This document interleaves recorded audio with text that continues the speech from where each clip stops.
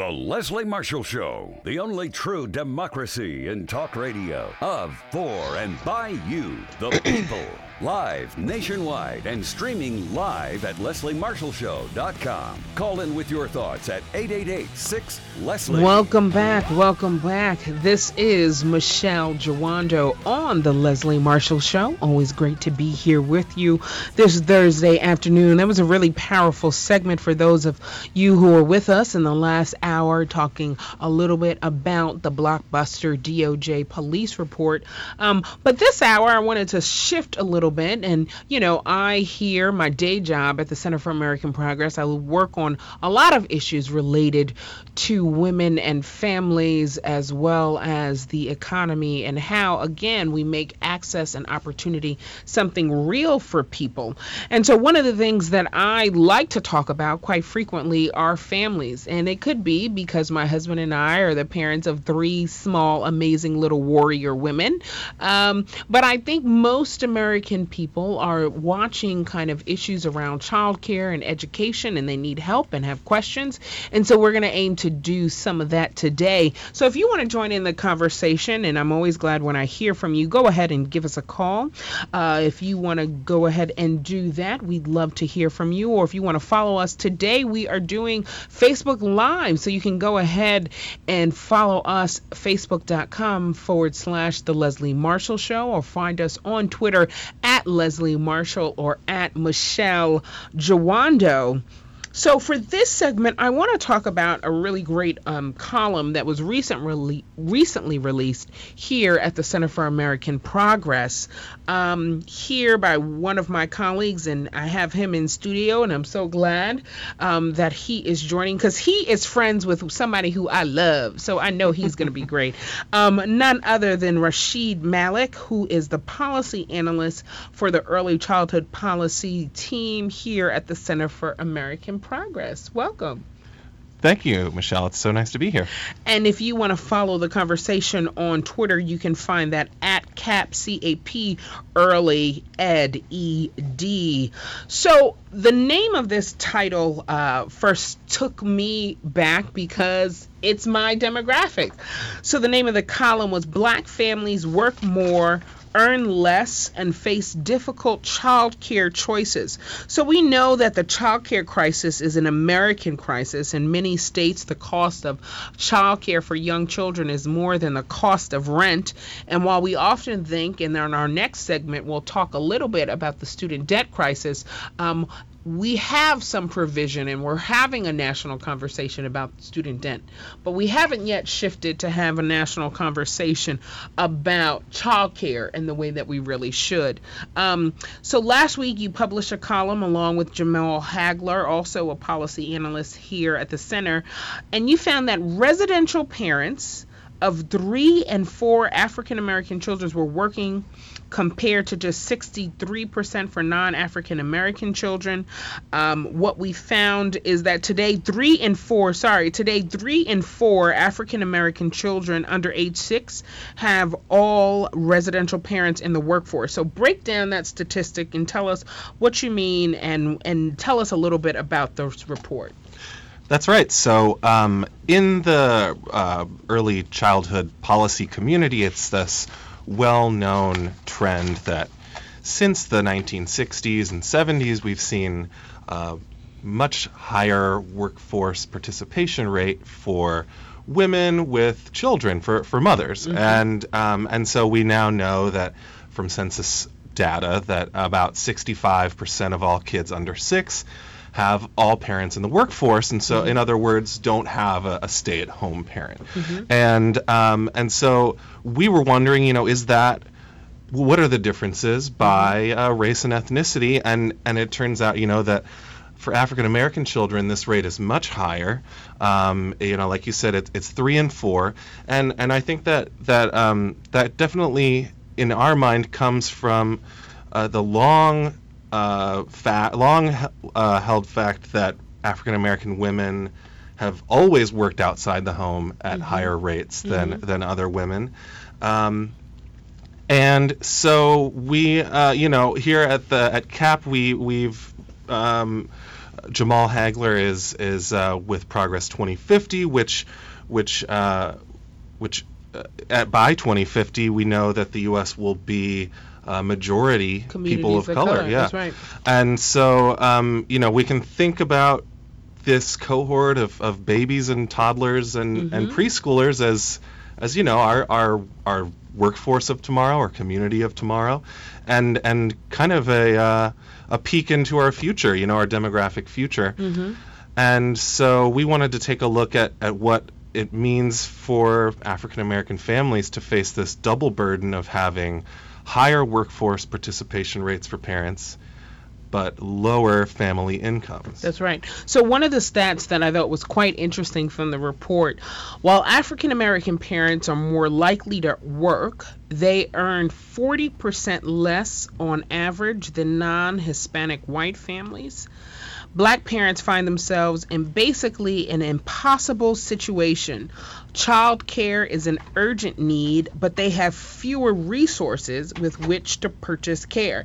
And to put that in context for some of our listeners, the average annual cost, this is the average, my friends, the average annual cost of, that's my New York accent coming out, sorry, of center-based child care for an infant and a 4-year-old is nearly $18,000. And that's on the low end. That's not even looking at your... I know, that's how I feel every single month when I write that check for mild child care. But when you look at kind of major cities, whether you're talking about D.C., New York, California, those costs are much more expensive. And that number, 18,000, amounts to about 42% of the median income for a typical African American family. Yeah, and that's not an uncommon family composition, right? To have a 4-year-old and an infant, and like you. Yeah, like me. I have an infant and a 4-year-old, and we live in D.C. We have just astronomical costs for childcare. And so, and in some parts of the country it's lower, it's higher, like we said, the average comes out to 18,000. And so it puts people in a really difficult it presents people with a really difficult set of choices. Do you opt for lower quality care? Do you have to, in many cases, you might have to use multiple forms of childcare. And these add stresses to families that I think we need to really have a national discussion about, because this is oftentimes during young families, very critical earning years. Right. They're establishing themselves in their careers, and we have recently published the child care cost calculator.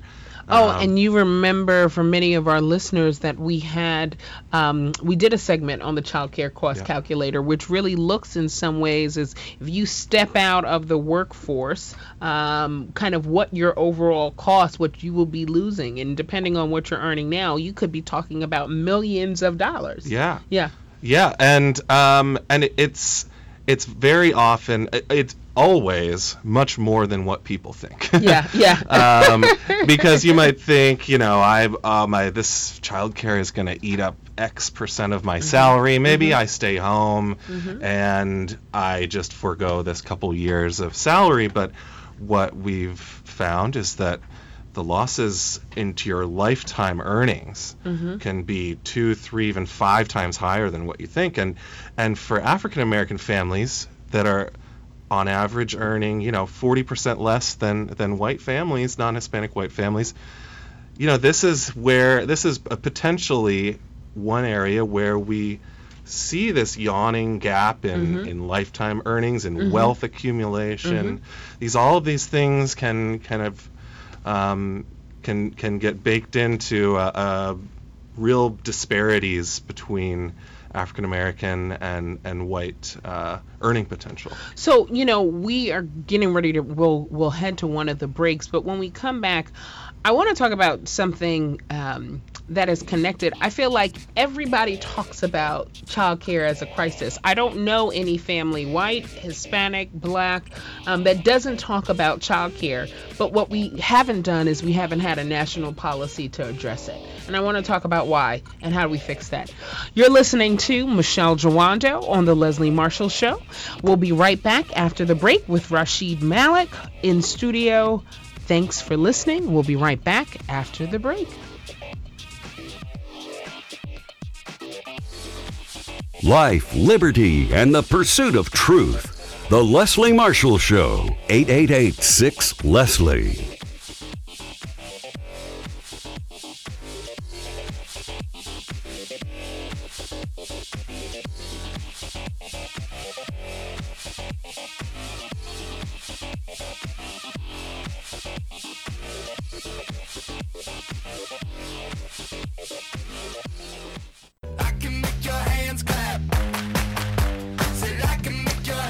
Welcome back. Welcome back. This is Michele Jawando on the Leslie Marshall Show. Always great to be here with you.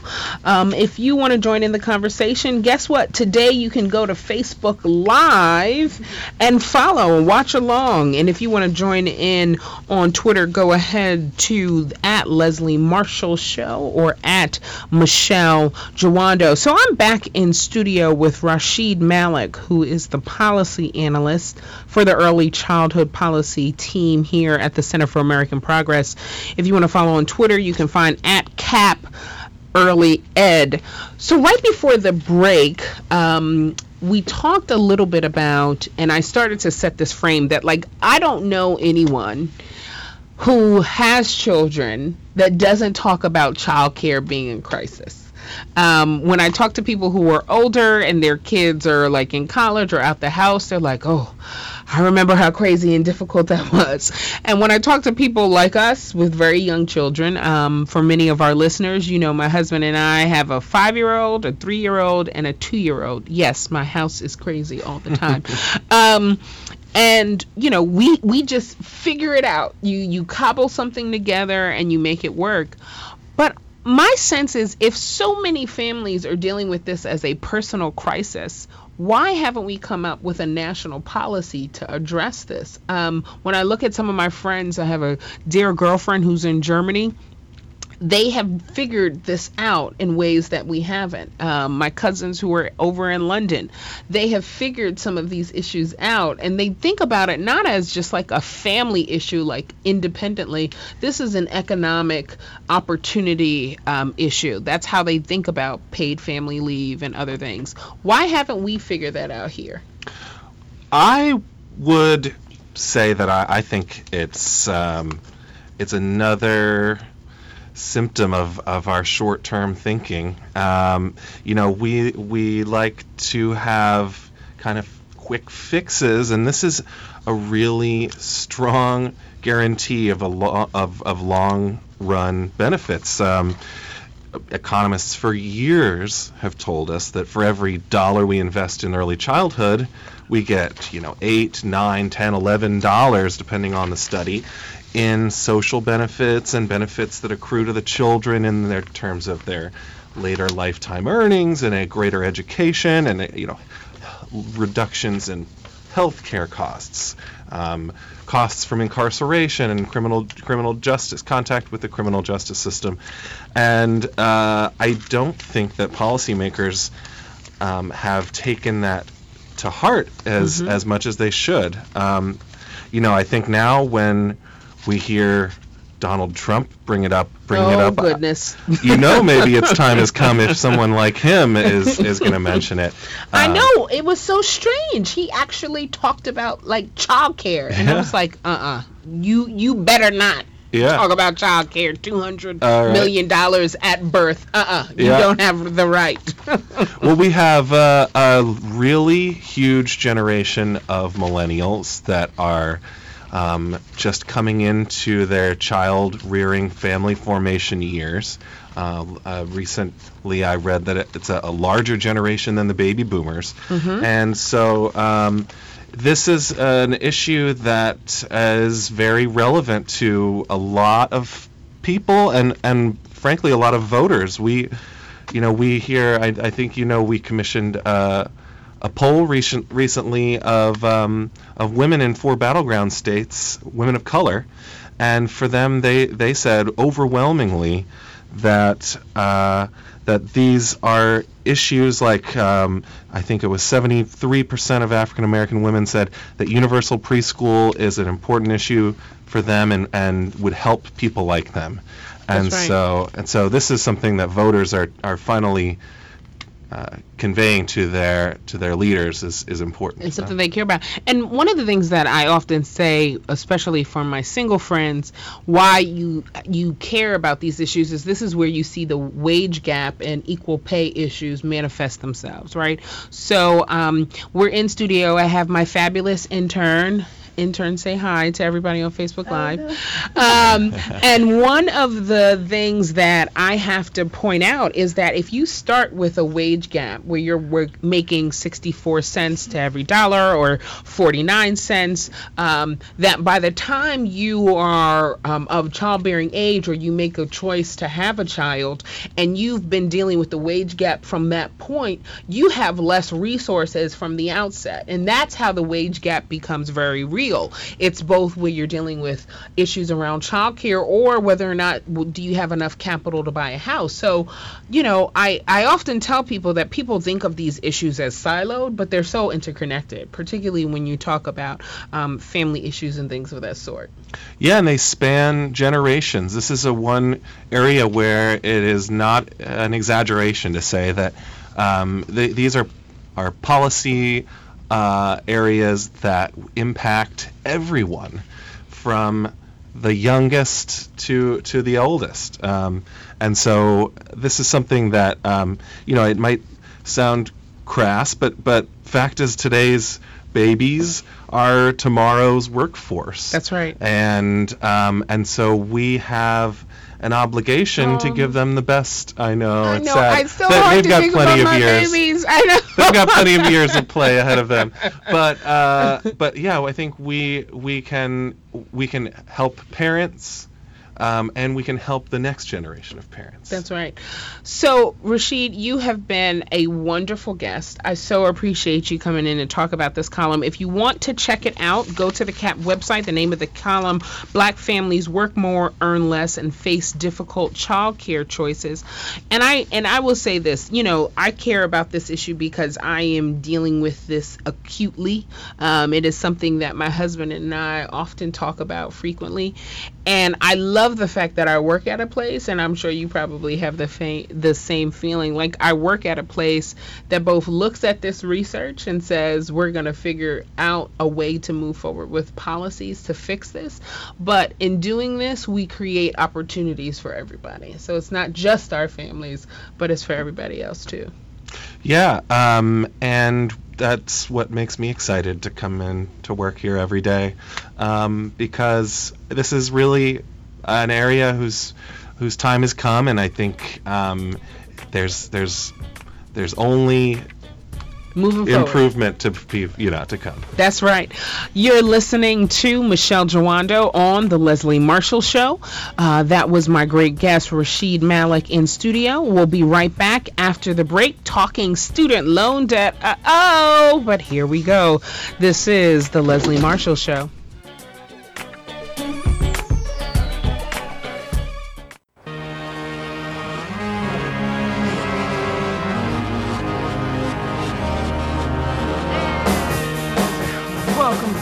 Welcome back. This is Michele Jawando. You're listening to the Leslie Marshall Show, coming into our last half an hour of another great 3 hours here on the Leslie Marshall Show.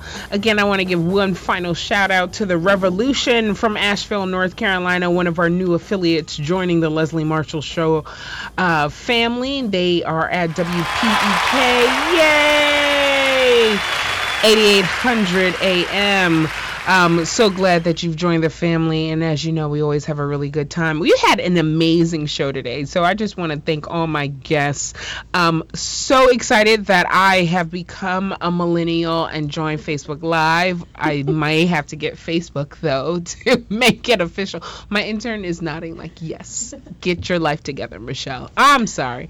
But I am really excited and thankful for all those who stuck in with us throughout the show. Really excited about that. If you still want to watch, go ahead to www.facebook.com/Leslie, The Leslie Marshall Show, or you can follow us on Twitter at Leslie Marshall or at Michele, Michele, Jawando. And I'm heading into another topic that affects me personally, student loan debt. So I was so fortunate because my father, I'm the oldest of four, and my mom and dad said, you know, when you went through undergrad, we got you. We were going to take care of you. And I was very fortunate. I know that that was even a privileged experience because that is not the average case for most people growing up today. But when I got to law school, it was hasta la vista, you better handle this. And I didn't really quite understand, you know, you take out loans. Law school's incredibly expensive.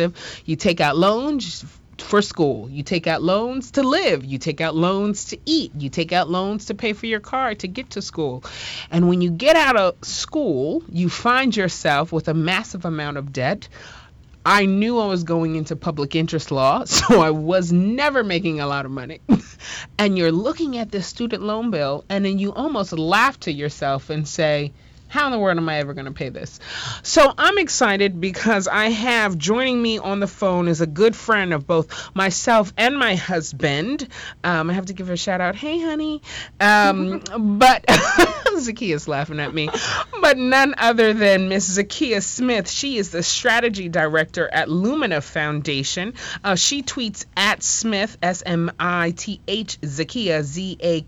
Zakiya. So at Lumina, she leads much of the work for the foundation, looking at how do we develop new models of student financial support for higher education. That work could not happen quickly enough. She's also worked as a senior advisor for education for the White House Domestic Policy Council, really helping to shape the president's higher ed policy. Zakiya Smith, welcome to the show.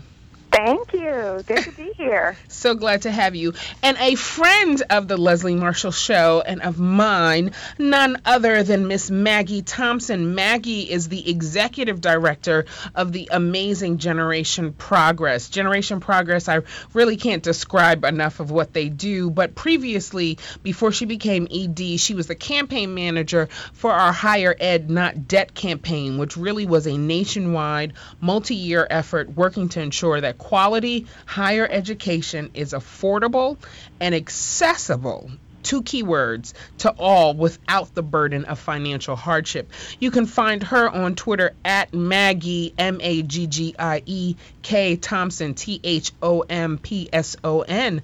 Welcome, Maggie. Thanks, Michelle. Thanks for coming. She was like, oh my goodness, you did not tell me about Facebook Live. I would have had on a bold lip. I was like, oh, yes. Folks. It's like, we really got... You're beautiful. You're beautiful. So, Zakiya, I want to start with you because you had a really great piece that you published this week, I believe on Medium, where you basically talked about this issue and the fact that it still seems that policymakers just still don't get it. Yes. So student loans have become one of the top policy issues. But policymakers, I think, sometimes just don't grasp the people that are struggling the most. So we've got programs to help people repay their loans based on a percentage of their income, right? So if you make really high income or really low income relative to really high debt, you can now repay a proportion of that, which is fantastic. And President Obama has been a big supporter of that policy. Senator Clinton, Secretary Clinton has as well. And you can even get it forgiven after 10 years of public service. So that is fantastic. So all those lawyers with high debt can now have some type of relief if they go into public interest. Yes. But we still have a lot of people that actually never graduated from college. That's right. And have low amount, like what you and I might think of as a low amount of debt, $5,000, $7,000. But they have the same job that they had before they enrolled because they never got a chance to get a better job because they don't have the benefits of their degree. That's a huge problem that we really need to think more about. Mm-hmm. Maggie, more than 40 million Americans have education debt. So when you put that in context, there's only maybe about 340 million Americans across the board. Of that set, we know that there's about 100 million or so that are like in that who actually attend school. And so then when you break that down, you got another 40 million of them who are leaving with education debt. And at 1.3 trillion, student debt surpasses credit card debt in this country and is second in volume only to mortgage debt. But the difference is when you have a home, you most likely have some equity. That's not always the case with student loans. Yeah, no, it's so true. And I think that it's the magnitude of the debt. You know, the average graduate is graduating with a 4-year degree with over, or right around, depending on your state, $30,000 in debt.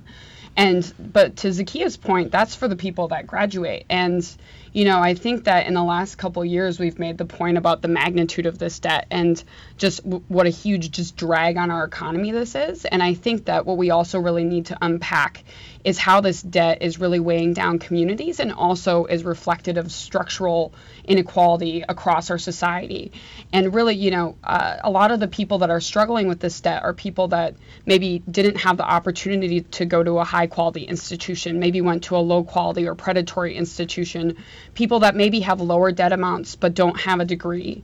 And, you know, some of the work that we've done has also shown that the student debt crisis and the people that are really in crisis is reflective of sort of a lack of mobility in our society. And I think this issue, more than any other, illustrates how sort of that pathway to the middle class is being cut off for too many people.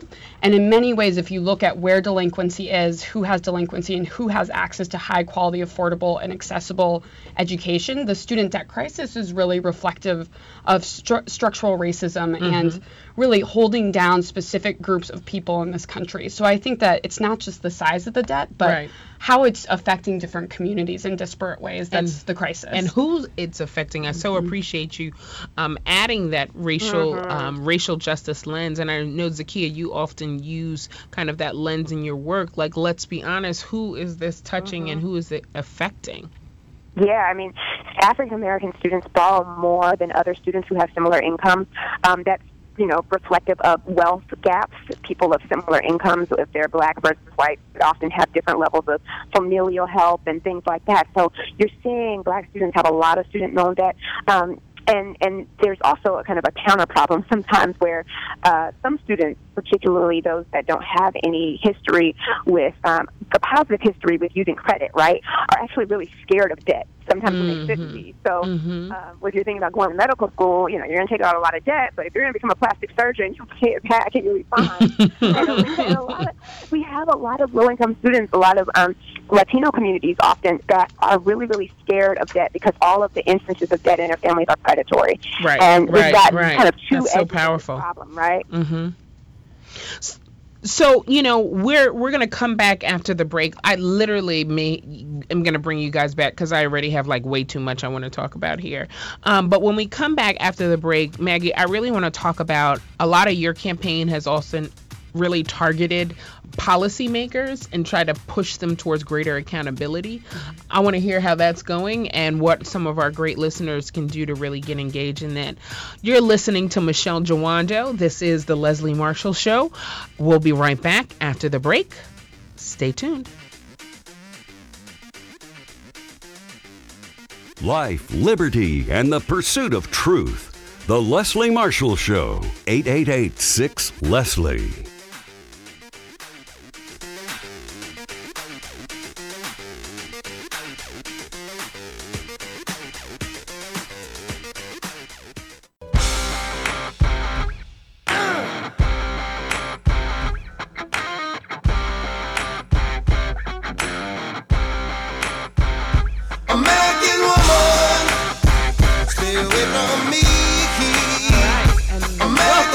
Welcome back. This is Michele Jawando on the Leslie Marshall Show.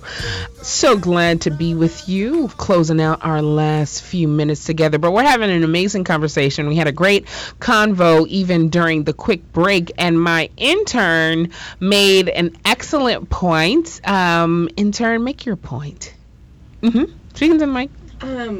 Oh, you're not on. Well, say your point was. Oh, say it loud. They can hear you. We were just talking about student loans, and I was saying that it's so ridiculous that every single person my age, every single person that I know, all my friends, we are all going to be in astronomical student loan debt. And like Zakia, like how do we confront that? And Maggie, please chime in, because what you don't want to do is you don't want to stifle the next creative Mark Zuckerberg, or you don't want to stop innovation from happening, or people to take the risk that we need for American innovation. But if people are afraid and only go into certain careers that they know pay a certain amount, we begin to, even when you're in college, limit our opportunities and what the next generation looks like. Yeah, I mean, I think you've got to do a couple of things. So one, you've got to let people know, give people way more information than we currently give them, and do so much of a better job than we're currently doing in counseling people before they take on debt.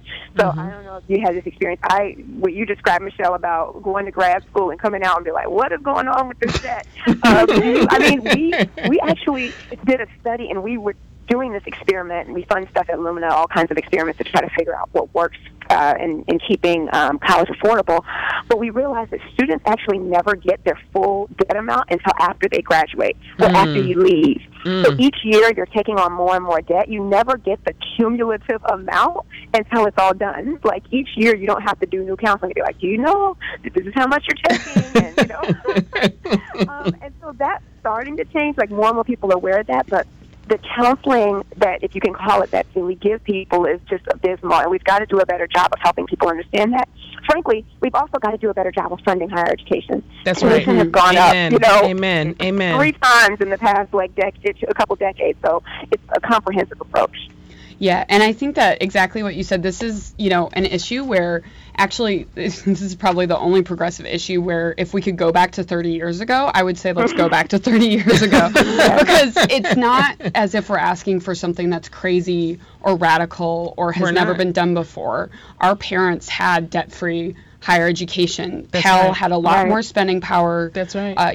Tuition was so much lower. This is not a radical idea, and that drove one of the greatest growths in our country's history. So I think we need to sort of not talk about this as if this is pie in the sky. The number of times that, at running a youth organization, people ask me, do young people just think they're going to get free college? That, that's just going to happen and it's going to grow on trees? And this is, often from baby boomers who literally their generation got the moon. Yeah, free college and the moon. They literally got the moon. They asked for the moon and they got it. So I think that we need to sort of, one, talk about the debt, because I think that there's a lot of shame and embarrassment about it. And sometimes when we do these sort of debt counseling sessions, people realize that they're not alone, and that's really important. And I think also just really disavowing our leaders who frankly are a lot older and really did have debt-free college, of the notion that we're asking for something that's unreasonable. So we just got a great comment from Dr. Hassani Madison on Facebook. She and her husband are both doctors, but I think this is a question that kind of applies to everyone. When you are considering marrying someone with a degree, you definitely have to have a conversation about what your student loan prospects are to even determine if you're financially compatible, which feels pretty awful. I mean, the fact that you're now dating and bringing this into the conversation, but then we make people figure it out on their own as opposed to having public policy to address these issues. Right. Yeah. No, we have an employee who delayed marriage because they weren't going to be able to handle the debt payments together. And that's, people are making real life decisions. It's crazy. I'm getting married next month. Woohoo! Woohoo! Put a ring on it, and you did. Put a ring on it. Sorry. And when I first started dating, my fiance, I told him, I said I was starting a doctoral program, and I was taking on more debt. I was almost done paying for my master's degree. I only had 3 years left, and then I started a doctoral program, and I was taking on more. And all the people. Like, I study higher education and debt and affordability, so I knew what the consequences were. That's but right. I sat down with him, and I broke it down, and I was like, this is how much I'm taking out. I just want to let you know that if we get married, like, this is how much I'm going to have to pay back, so that you're going in eyes wide open. And that's the conversation people have to have now. Yeah. So in our remaining minutes, I really want to talk about like how we push this conversation, because I guarantee you part of the reason this has been so difficult for reform is because the average age of most members of Congress are somewhere in their 70s, 60s. So when they were in school was dirt cheap, and you could work part-time and pay your way through college because everything was cheaper. We haven't talked about the cost of inflation and how wages have continued to be suppressed for the last 25 years, but by everything else has gone up. So there's an issue with who represents us. They're older, don't necessarily speak to the same challenges that we're experiencing today. So they seem like they just don't get it. So how do we push the conversation forward, Zakiya and Maggie? Because like, we got to fix this before my daughters go to college. This is ridiculous, and it's a crisis. It is. I mean, we've got to do something so that people don't feel like they cannot get a higher education.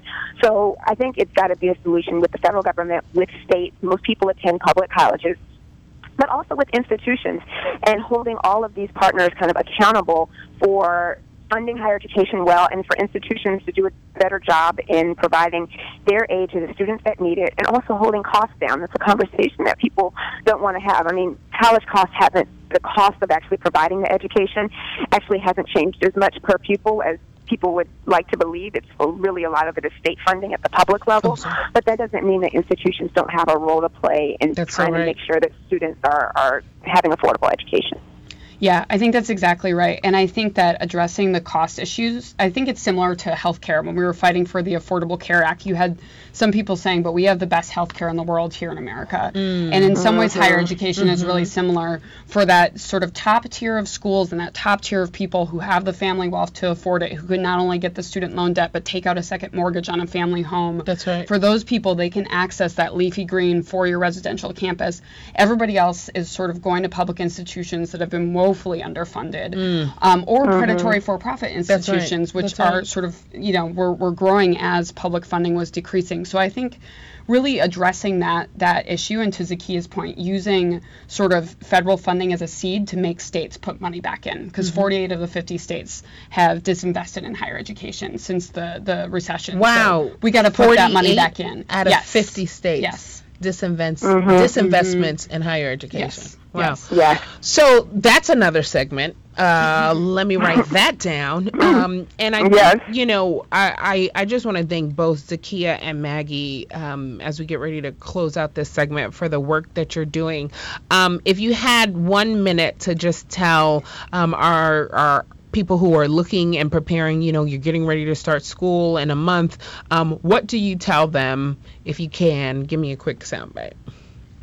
So I'll start and just say, you've got to really look at how much you need to borrow. Some people, really don't have a lot of resources to put toward college, but just be careful about how much you borrow and how you're doing that. Also, think really strategically. If you haven't made the decision on where to attend yet, look at the data that's available. Look at the College to Work Hard. Kind of help. What I tell people and parents and students that are looking at colleges, the worst mistake you could make is to have one college that's your dream college, and I will pay anything to go there no matter what. Have options, because part of it is holding colleges accountable for their outcomes and what they're charging as well. So I can't ask people to lobby, because that's not what we do at Lumina Foundation. Just be aware of these issues and think about cost and quality and what we can do to hold our colleges and states accountable. I appreciate that. Maggie? Yeah, and I would just really quick add, I think one of the most impactful things we've done with incoming students is not just talking to them about how much debt overall they're going to have when they leave, but look at the repayment plans. There's an easy calculator on the Department of Education site, and crunch out what your monthly payment's going to be. Because that, especially if you are a younger student that's just going into college for the first time, maybe your parents didn't go, crunching that monthly payment on the front end is a huge motivator, and will really be important good for you, going to the right institution, and I think also planning out so that you finish on time. We talk to a lot of students that for whatever reasons, and often it's family obligations, and often it's cost itself. They have to go and work for a while so they can pay tuition the next semester. But if you can map out a plan so you can finish on time, that will help immensely. Zakiya Smith, Strategy Director at Lumina Foundation, Maggie Thompson, ED, Executive Director of Generation Progress. You two have been amazing guests. It was wonderful to finish out another great show on the Leslie Marshall Show. This is Michele Jawando. Always love being here, and I will speak to you all soon. Be safe, enjoy, and you know what? Hug somebody. I don't think we hug enough people. People are so mean these days.